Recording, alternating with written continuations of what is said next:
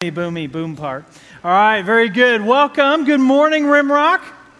Excellent. Good. Very good. Nice to see you guys today. I didn't mention this until the very end, but today's a family worship day, which means we've got first graders through high school kids in with us today. Really fun. I'm so glad that you guys are here today. In fact, if you're a kid in this room this morning, would you raise your hand way up high so I can see it? Way up high. Let me see. Very good. I like it. Very good. Excellent. Well, I'm glad you guys are here today.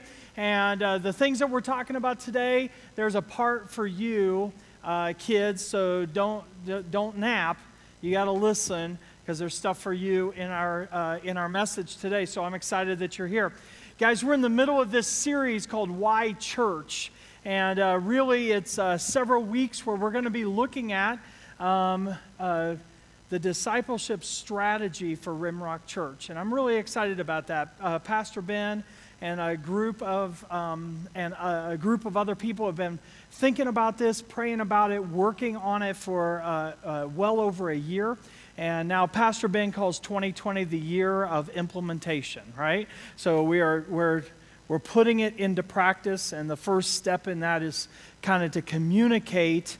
How are we going to look at and how are we actually going to practice discipleship at Rimrock Church? And I'm really excited about that. I don't know about you guys, but there are things that are important. But if I don't have a plan, I don't have a strategy, I don't know how to do it, it's like, yeah, that's really important.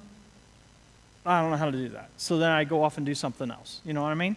So this is the first step, and all year we're going to be learning and introducing some neat tools and resources to be able to be intentional at discipleship. And so the last couple weeks, Ben has talked about the center of the bullseye, the inner circle of this plan, of this strategy. And that inner circle, the bullseye, is a relationship with God the Father, God the Son, God the Holy Spirit, the Trinity.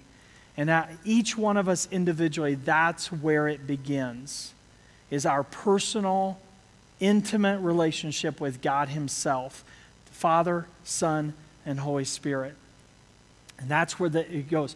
We're going to talk about lots of things through the course of this series and as we go through this year, but none of those have the impact that they can have unless they flow out of that central core relationship with God the Father, God the Son, God the Holy Spirit.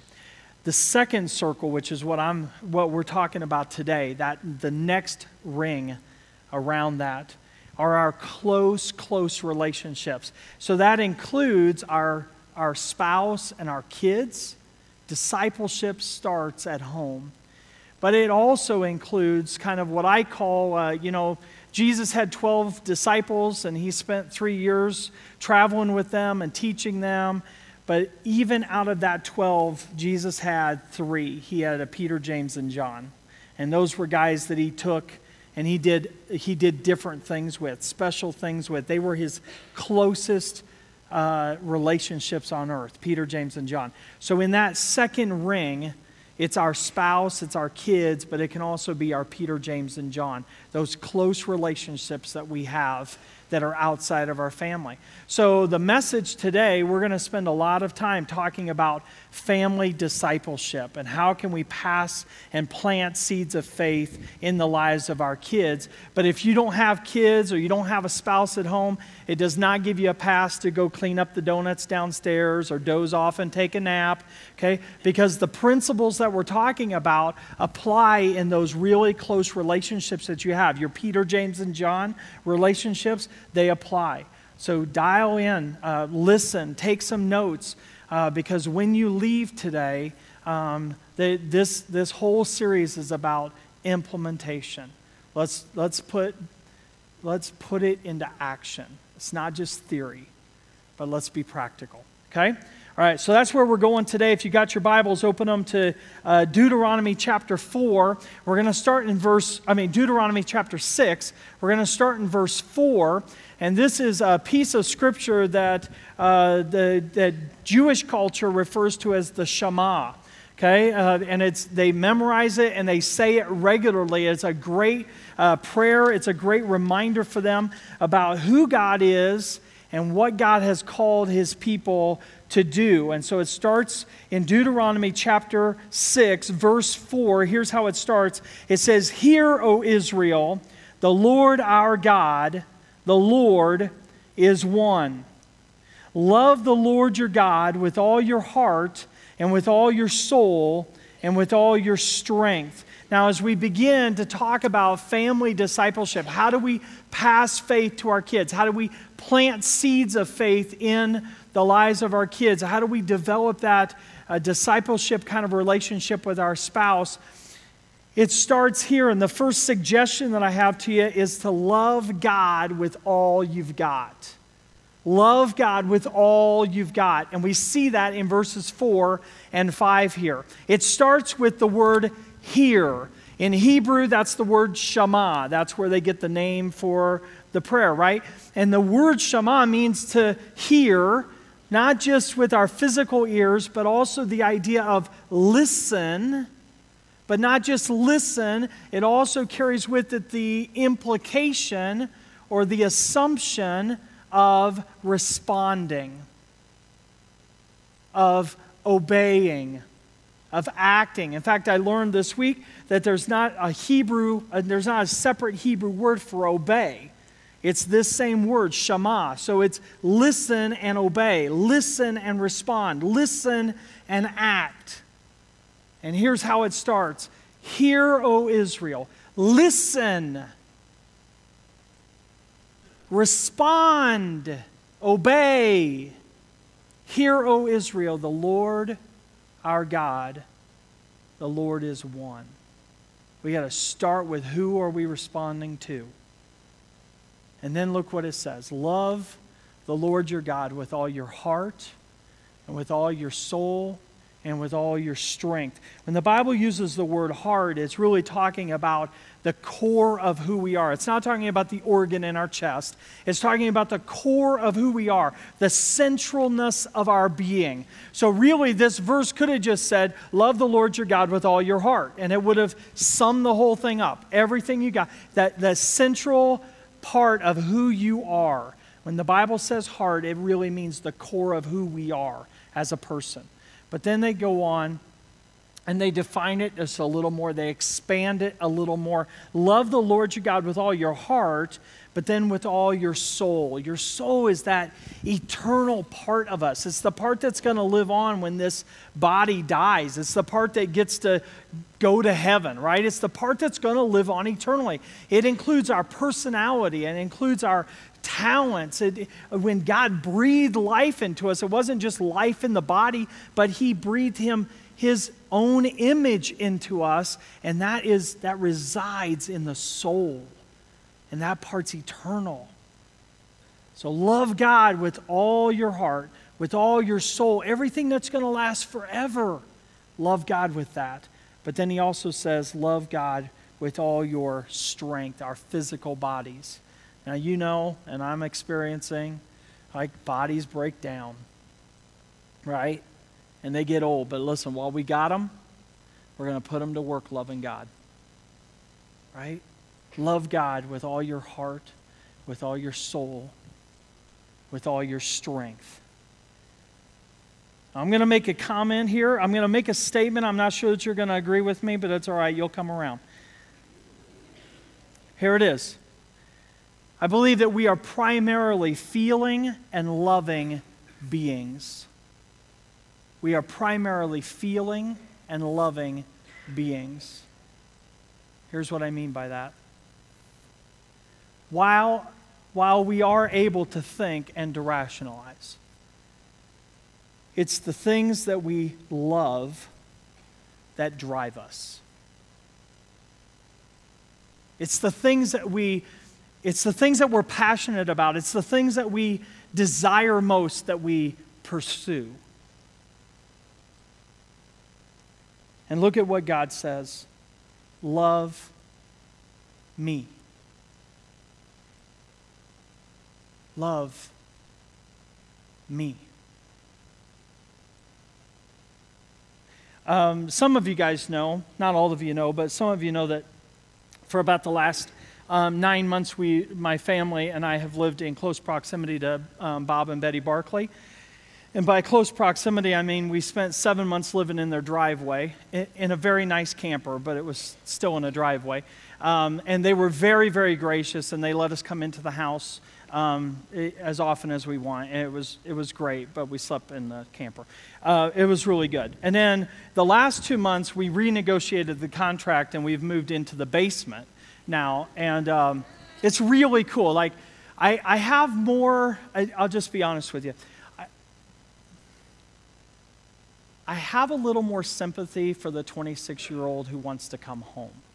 Because living in the basement with Bob and Betty, oh, dude, life is sweet. Like, you know what? Like there are some days that we get up and food's made, like, magically. It's, like, so cool. You know what I mean? Now, some of you guys are going, why have you been living in a parking lot and a basement for 9? Well, we're building a house, and we sold the house for our other house first, and we did it out of order, and they're very, very gracious. But anyway, so over 9 months, we've gotten to know Bob and Betty much better, and we've learned a few things about Bob and Betty, and they are super, super sweet people, and that we already knew. But the part that we didn't know is that they absolutely love basketball. Like, I did not know that. Like, just meeting them in passing, they don't do the whole face paint thing, so you just may not know that they absolutely love basketball, right? And especially the Spurs. And so anytime that they're on TV, we're watching. But here's what I love. And I did not know this before we moved in. But here's what I love, is that Betty gets score updates for the Spurs on her phone. And it's great. And I say this in all lovingness. Like, I'm not making fun.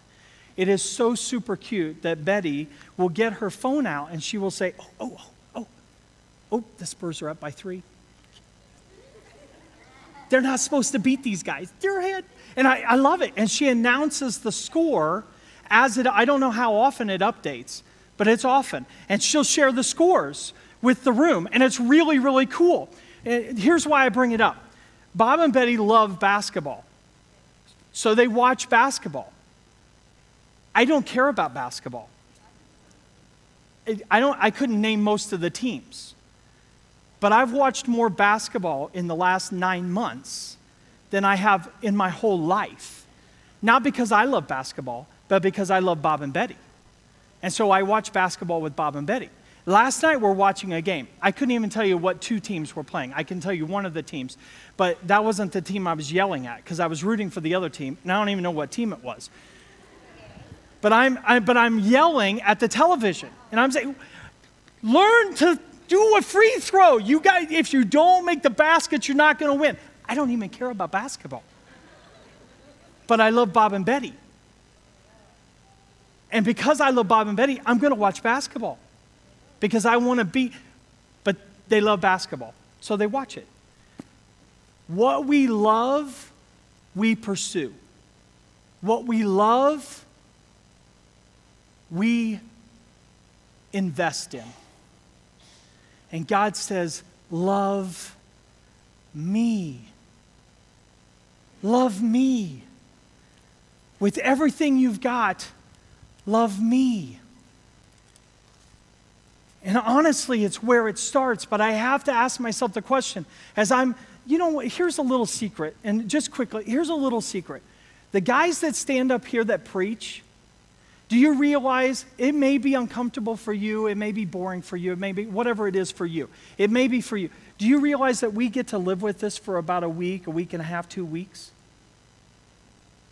Do you realize that when we put together, when we're writing a message, we are having this conversation with God, and God is doing this. So as uncomfortable as it is for you, you guys get it for 35, 40, 45 minutes, depending on how long-winded I am. I get it for a week. And as I'm doing this, here's the question that comes to my mind. How do I become more loving? How do I do that? Very rarely do I approach sermon preparation thinking about you guys, to be really honest with you. I'm asking myself, how the heck do I do that? And as God begins to reveal some things to me, then I write them down and I share them with you.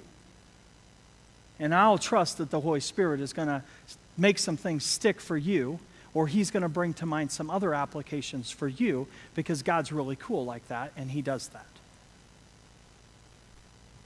So I asked myself the question, how can I grow in my love? And there were two things that came to mind today, or this week as I was prepping. There are two. Here's the very first one, and I think probably the most important one. Here's the first one, that the Holy Spirit is going to enable that in us, so we need to ask Him. Romans chapter 5, verse 5 says, God's love has been poured out into our hearts through the Holy Spirit who has been given to us. God's Holy Spirit, we have a relationship with Him. If we have a relationship with God, His Holy Spirit lives in us, and it's through His Holy Spirit He's going to produce the love. And all we need to do is just ask Him, God, please, I cannot love based on my willpower. I'm going to fail at that over and over and over again. Would you love through me? That's the first suggestion. How can we grow in this love? First of all, ask the Holy Spirit, because He enables it in us. So ask Him. Here's the second thing, is I was listening to a sermon by a guy named Matt Chandler, and he made this comment, honestly, really, really good. It really spoke to me, so I'm going to share it with you guys. Here was the quote that he said. He says, what the Christian does is give themselves over to the filling of their lives with the things that stir their affections for Jesus. It's a lot of words. Let me repeat it. Listen now. What the Christian does is gives themselves over to the filling of their lives with things that stir their affection for Jesus. I can give you some practical ideas here. And there are a couple, the first two that you're going to say, okay, yeah, we know those are coming, right? What do you think's coming? It's church. Kids they give church answers. What do you think the first two are? Read the Bible and pray. Okay? Now, they're good answers. They're good answers.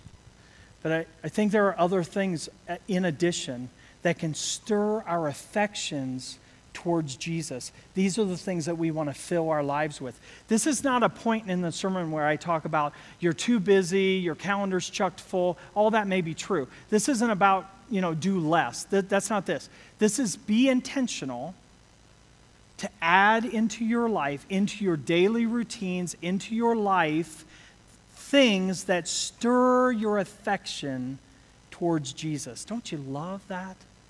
I love that phrase. Stir my affection for Jesus. So yes, read the Bible.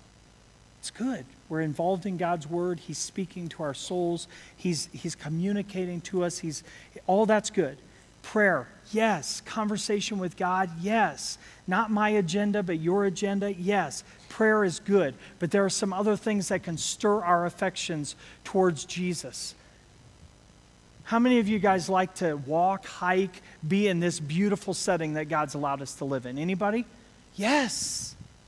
And you know what? For some of us, when we're in nature and we're walking, it stirs our affection. It draws our attention to how awesome God is. And if it does that for you, then go take a hike.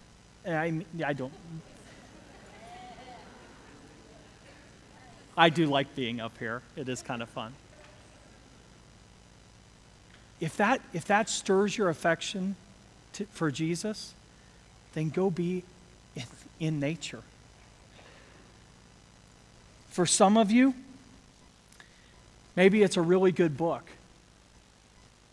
One of the takeaways, one of the things that I really, honestly, I am praying and I'm asking God, please, please, please make this stick, that out of the time that we've spent with Bob and Betty and watching their routines at home, one of the things I absolutely love is that they begin their mornings just reading, just being quiet. The house is silent. It is so awesome.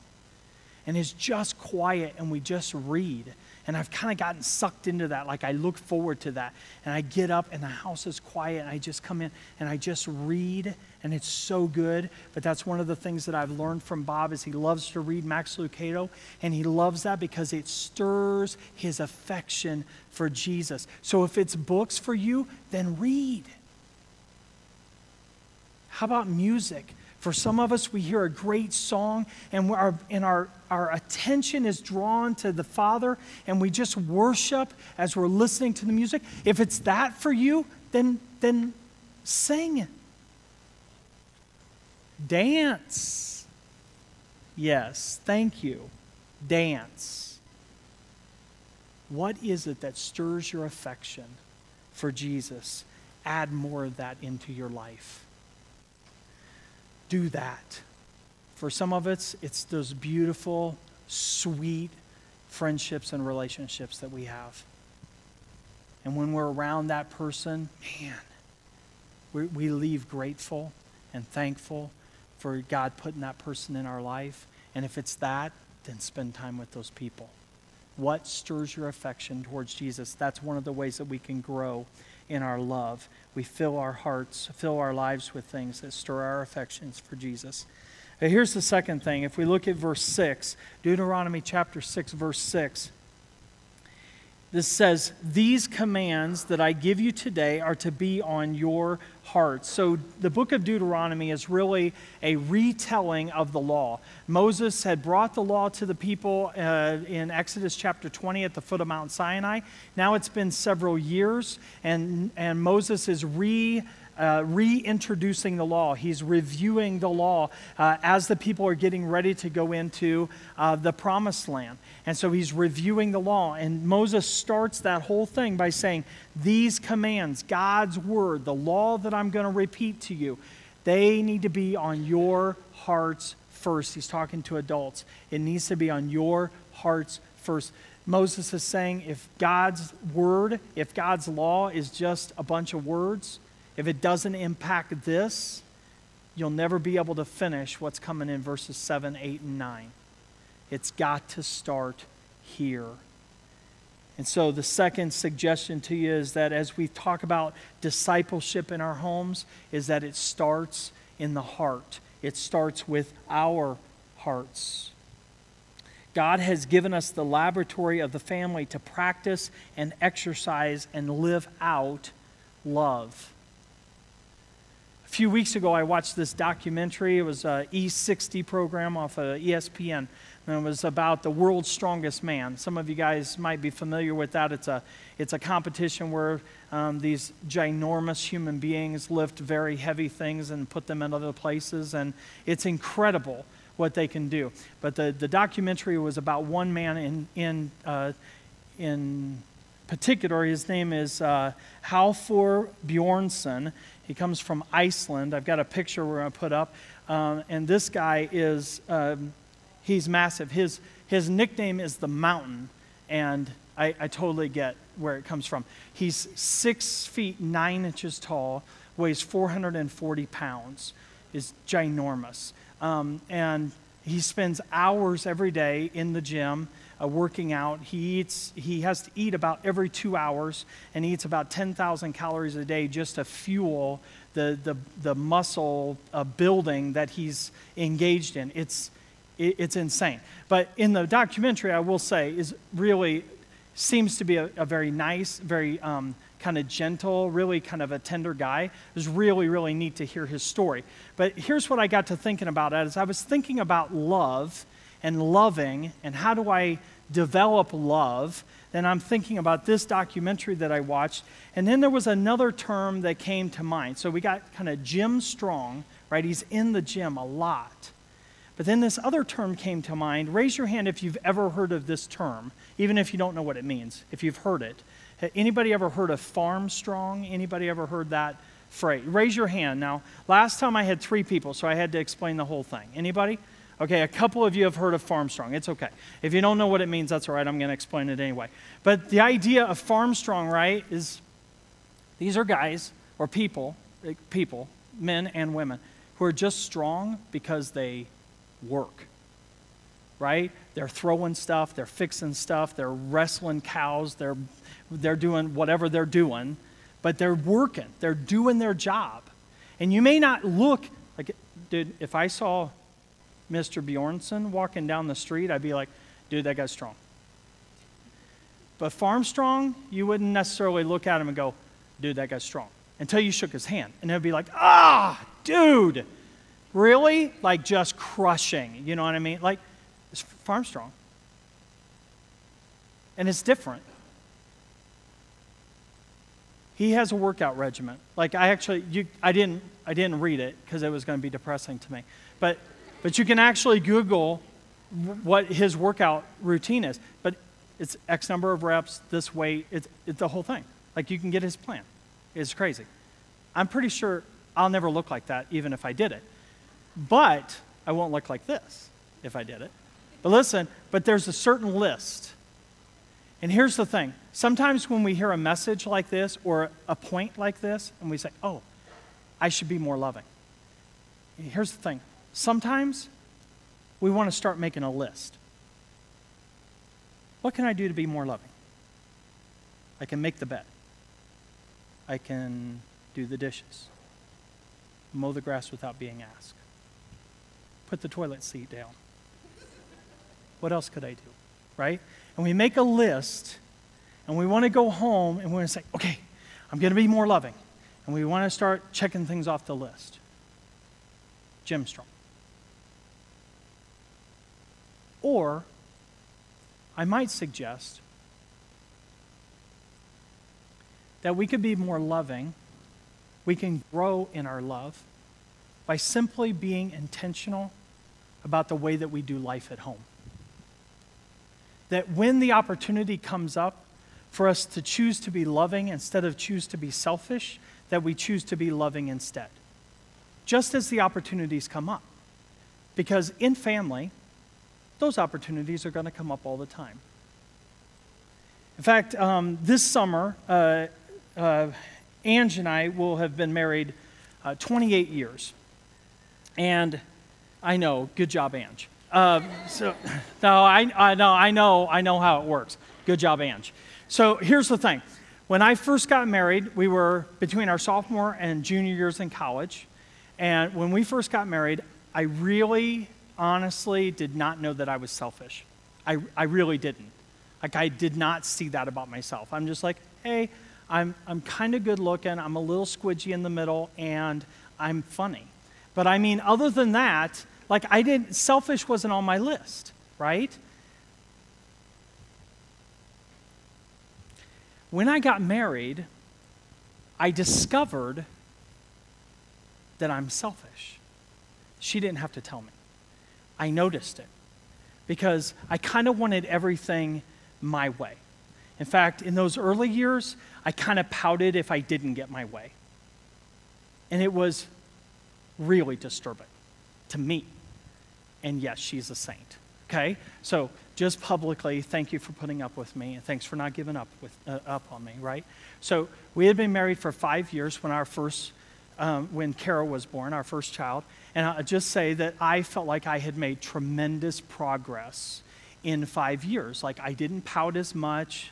I was still selfish from time to time, but I tried to reserve it for only days that ended in Y. And so I felt like I had made progress until I had kids. And then when my kids came along, then I realized I'm still selfish.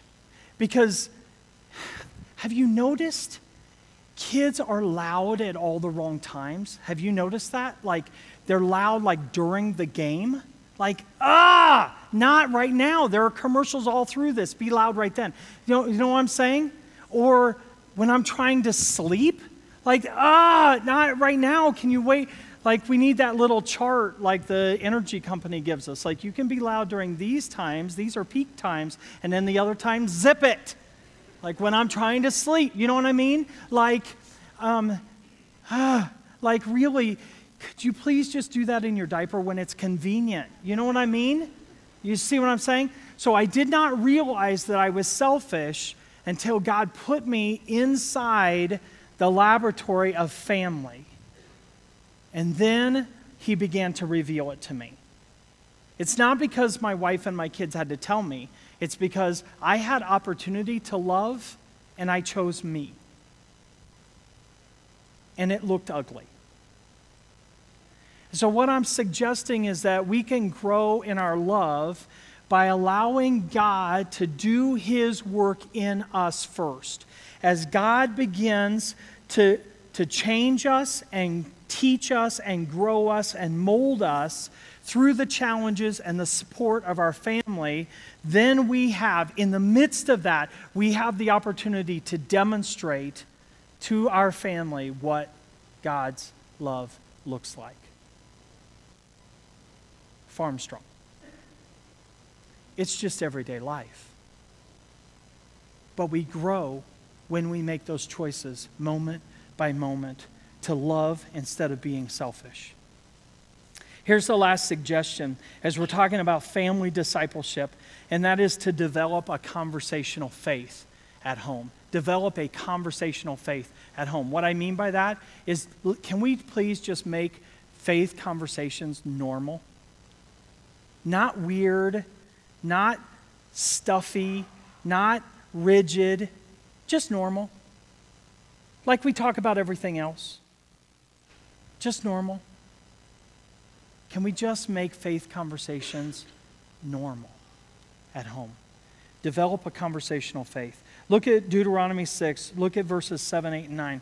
It says, now, impress them on your children. What are we talking about? Back up to 6. These commands that I give you today, commands, we carry that forward to verse 7. Impress them, commands, God's word, impress them on your children. Talk about them when you sit at home, when you walk along the road, when you lie down, and when you get up. Tie them as symbols on your hands, bind them on your foreheads, and write them on the door frames of your houses and on your gates. Guys, it's just life. And Moses is giving us this formula. He's saying, you can plant seeds of faith in the lives of your kids by just making faith a normal part of life at home. When you get up, when you sit together, when you're running errands together, when you go to bed. It's just normal life with intentionality. When we love God with all we've got, and when we fill our days with the things that stir us towards Jesus, our lives are going to begin to overflow with a love and then a communication about what he's doing in us.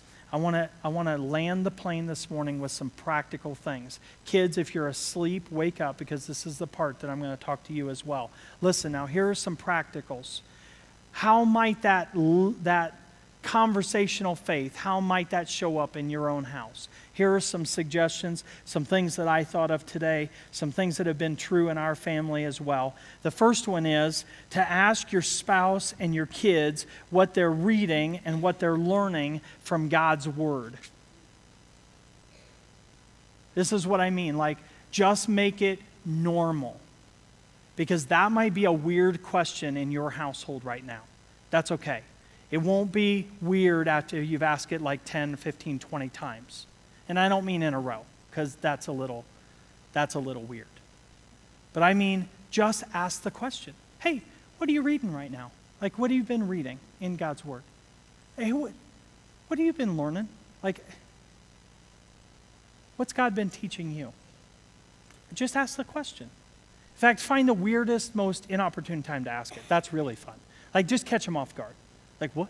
I was making eggs. What do you mean? What am I learning about? But just ask the question, okay? Now, here's a couple of things that's going to happen. First of all, it's going to presume and encourage the people in your family to be reading God's Word. Like, I'm presuming that you're reading God's Word, so I'm going to ask, what have you been learning, right? Or what have you been reading? But here's the other thing, neat little side effect, is it also provides some accountability to you. Because in my experience, I hesitate to ask that question if I haven't been reading and learning something, because I know what the next question is going to be. What have you been reading and learning? So I'm not asking that question if I don't have an answer, right? It's great accountability. Kids, here you go. Here's your part. Here's your part in this, and that is be the first one to ask the question. You ask mom and dad, hey, what have you been reading in God's Word? What have you been learning? What's God been teaching you? Now, you can ask that after a Sunday morning. They're sitting in here, they're listening, or supposed to be listening, or they're checking the scores, right? But they're supposed to be listening. What did God teach you at church today? Right? You be the first one to ask. You start the conversation. That is fabulous. Parents, buckle up, because it's going to be uncomfortable. Both of my kids have done this to me. In fact, they do it regularly to me. And they ask me, what have you been reading? Or what have you been learning? What's God been teaching you? Did I say kids ask me questions at the most inopportune times? Right? When I least expect it. Whew. But it's good. It's a good indication to us that faith conversations are normal because they don't hesitate to ask just when it comes up. It's really sweet. Okay? Here's the second practical suggestion for you. Talk about times when God shows up. Talk about times when God shows up. This means that we have to kind of have our eyes open, looking for times when God answers prayers, or when God acts on our behalf, or when God does something amazing in our life, right? Or just short of amazing in our life. But God shows up. And man, we want to talk about that. So you can do that a couple of ways. At mealtime when you're eating together, talk about highs and lows of the day. What was the best part of the day? What was the biggest challenge of the day? And you can talk about that. Or you ask the specific question, where did you see God show up today? Or how did you hear God speak to you today? Ask the question. Now, kids, here's your part on this one. Don't mumble, but engage in the conversation. That means that you cannot give the answer, I don't know. Well, you sit there until you have an answer, right? Listen now, engage in the conversation. Those of you guys who are in high school and college and you're sitting in here today, listen to me. Help your moms and dads, and dang it, help yourself by asking these kinds of questions. Engage in the conversation. Your life will be better. And you'll help mom and dad fulfill their commission. It's huge. You don't get too old for this. You don't get too old.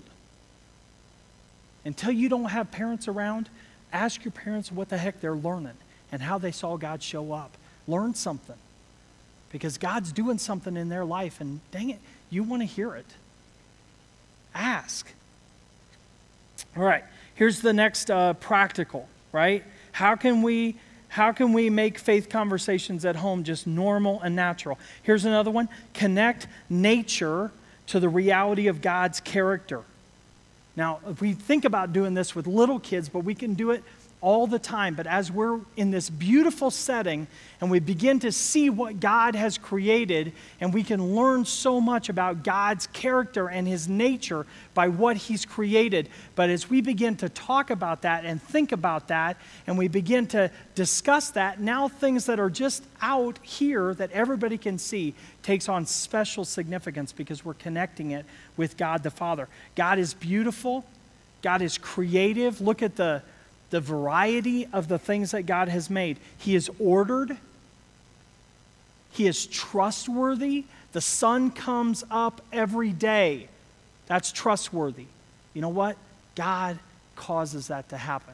It says that everything was created in Christ and held together by Christ, and it is the truth that sun comes up every day. Thank you, Jesus, for that. And God is caring. Jesus says, the birds of the air have a place to live, and the flowers of the field, look how God has dressed them. And if He'll take care of those things, if He cares about the details for those things that die quickly, how much more does He care about the details of our life? But we see it in nature. And when we see those birds, or we see those beautiful flowers in the spring and in the summer, we can draw our kids' attention to who God is.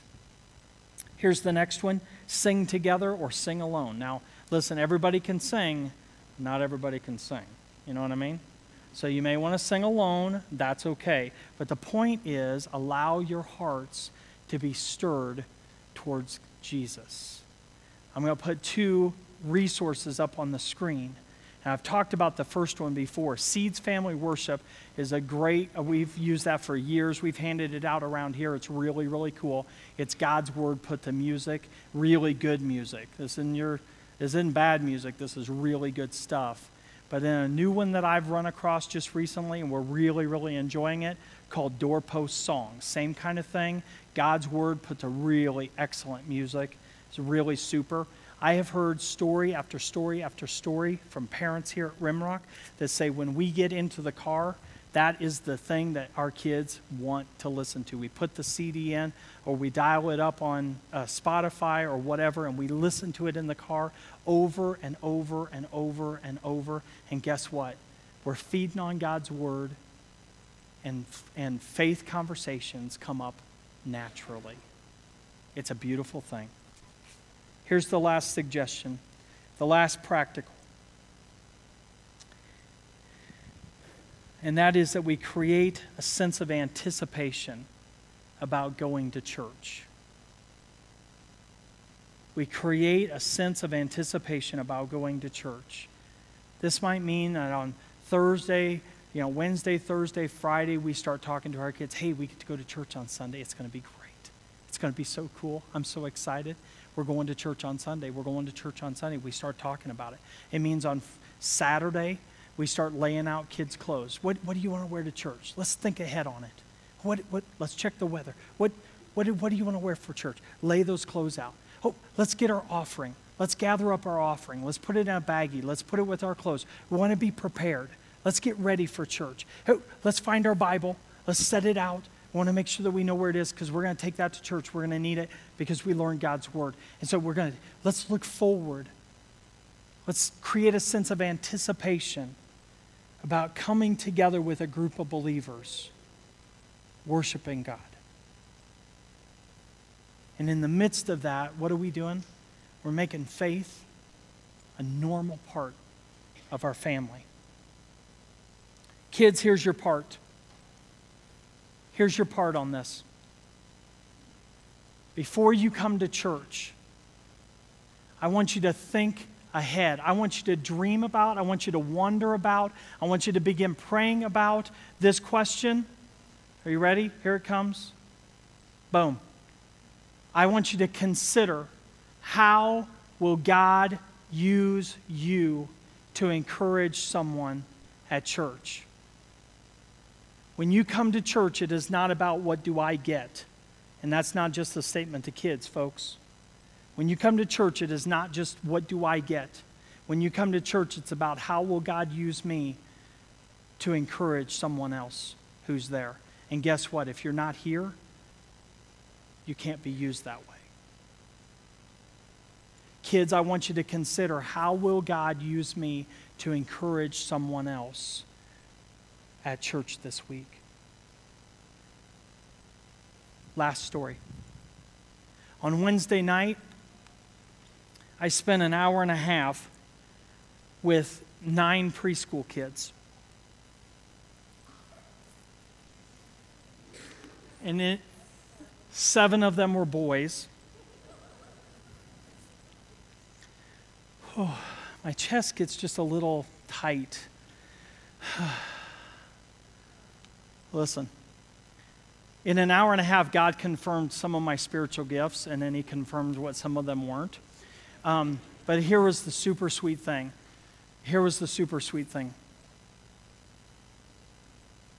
We got to the end of the night, and I'm pretty sure that as the parents got ready to pick up, that they made a line down the hallway where I couldn't see them, and they one at a time. They came and picked up one at a time. I don't know if that was a strategy or what that was exactly, but one at a time, the parents would come to the door, and these 9 kids, I kid you not,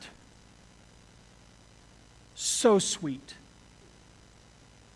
The first mom showed up at the door, and I called the kid's name, and the kid's like, oh, Mom. And then went to every kid in the room. Bye. See you later. Bye. Bye. Bye. See you later. Every kid. Then they got their stuff and they left. And the next mom came. And the next kid. Bye. See you later. Listen to me. It has got to be one of the best things that I've seen in children's ministry in a long, long, long time. If we can create a sense of anticipation for our kids that I get to go to church. Because let me tell you, at least for those 9 kids, well, not that last kid because he was by himself, but all those other kids, listen, all those other kids, that was their community. I'm sad to go. Goodbye. Goodbye. Goodbye. Goodbye. We have an incredible gift to come and worship together as a body of Christ. And we can stir that in our kids with a sense of anticipation that the day's coming. We get to go. It's so sweet. Let me pray for you guys. God, thank you for today. Thank you for what you're teaching us. Thank you for the call and the commission that you've put on us to pass our faith to the next generation, to pass our faith to our kids, beginning in our own home, to disciple those that are closest to us. And Father, I'm just praying that you would stir our hearts with the Holy Spirit, that the Holy Spirit would work in us, enable us to love. Father, that our life would overflow because of the work you're doing in us, that it would overflow into our kids and into our spouse, into our closest relationships.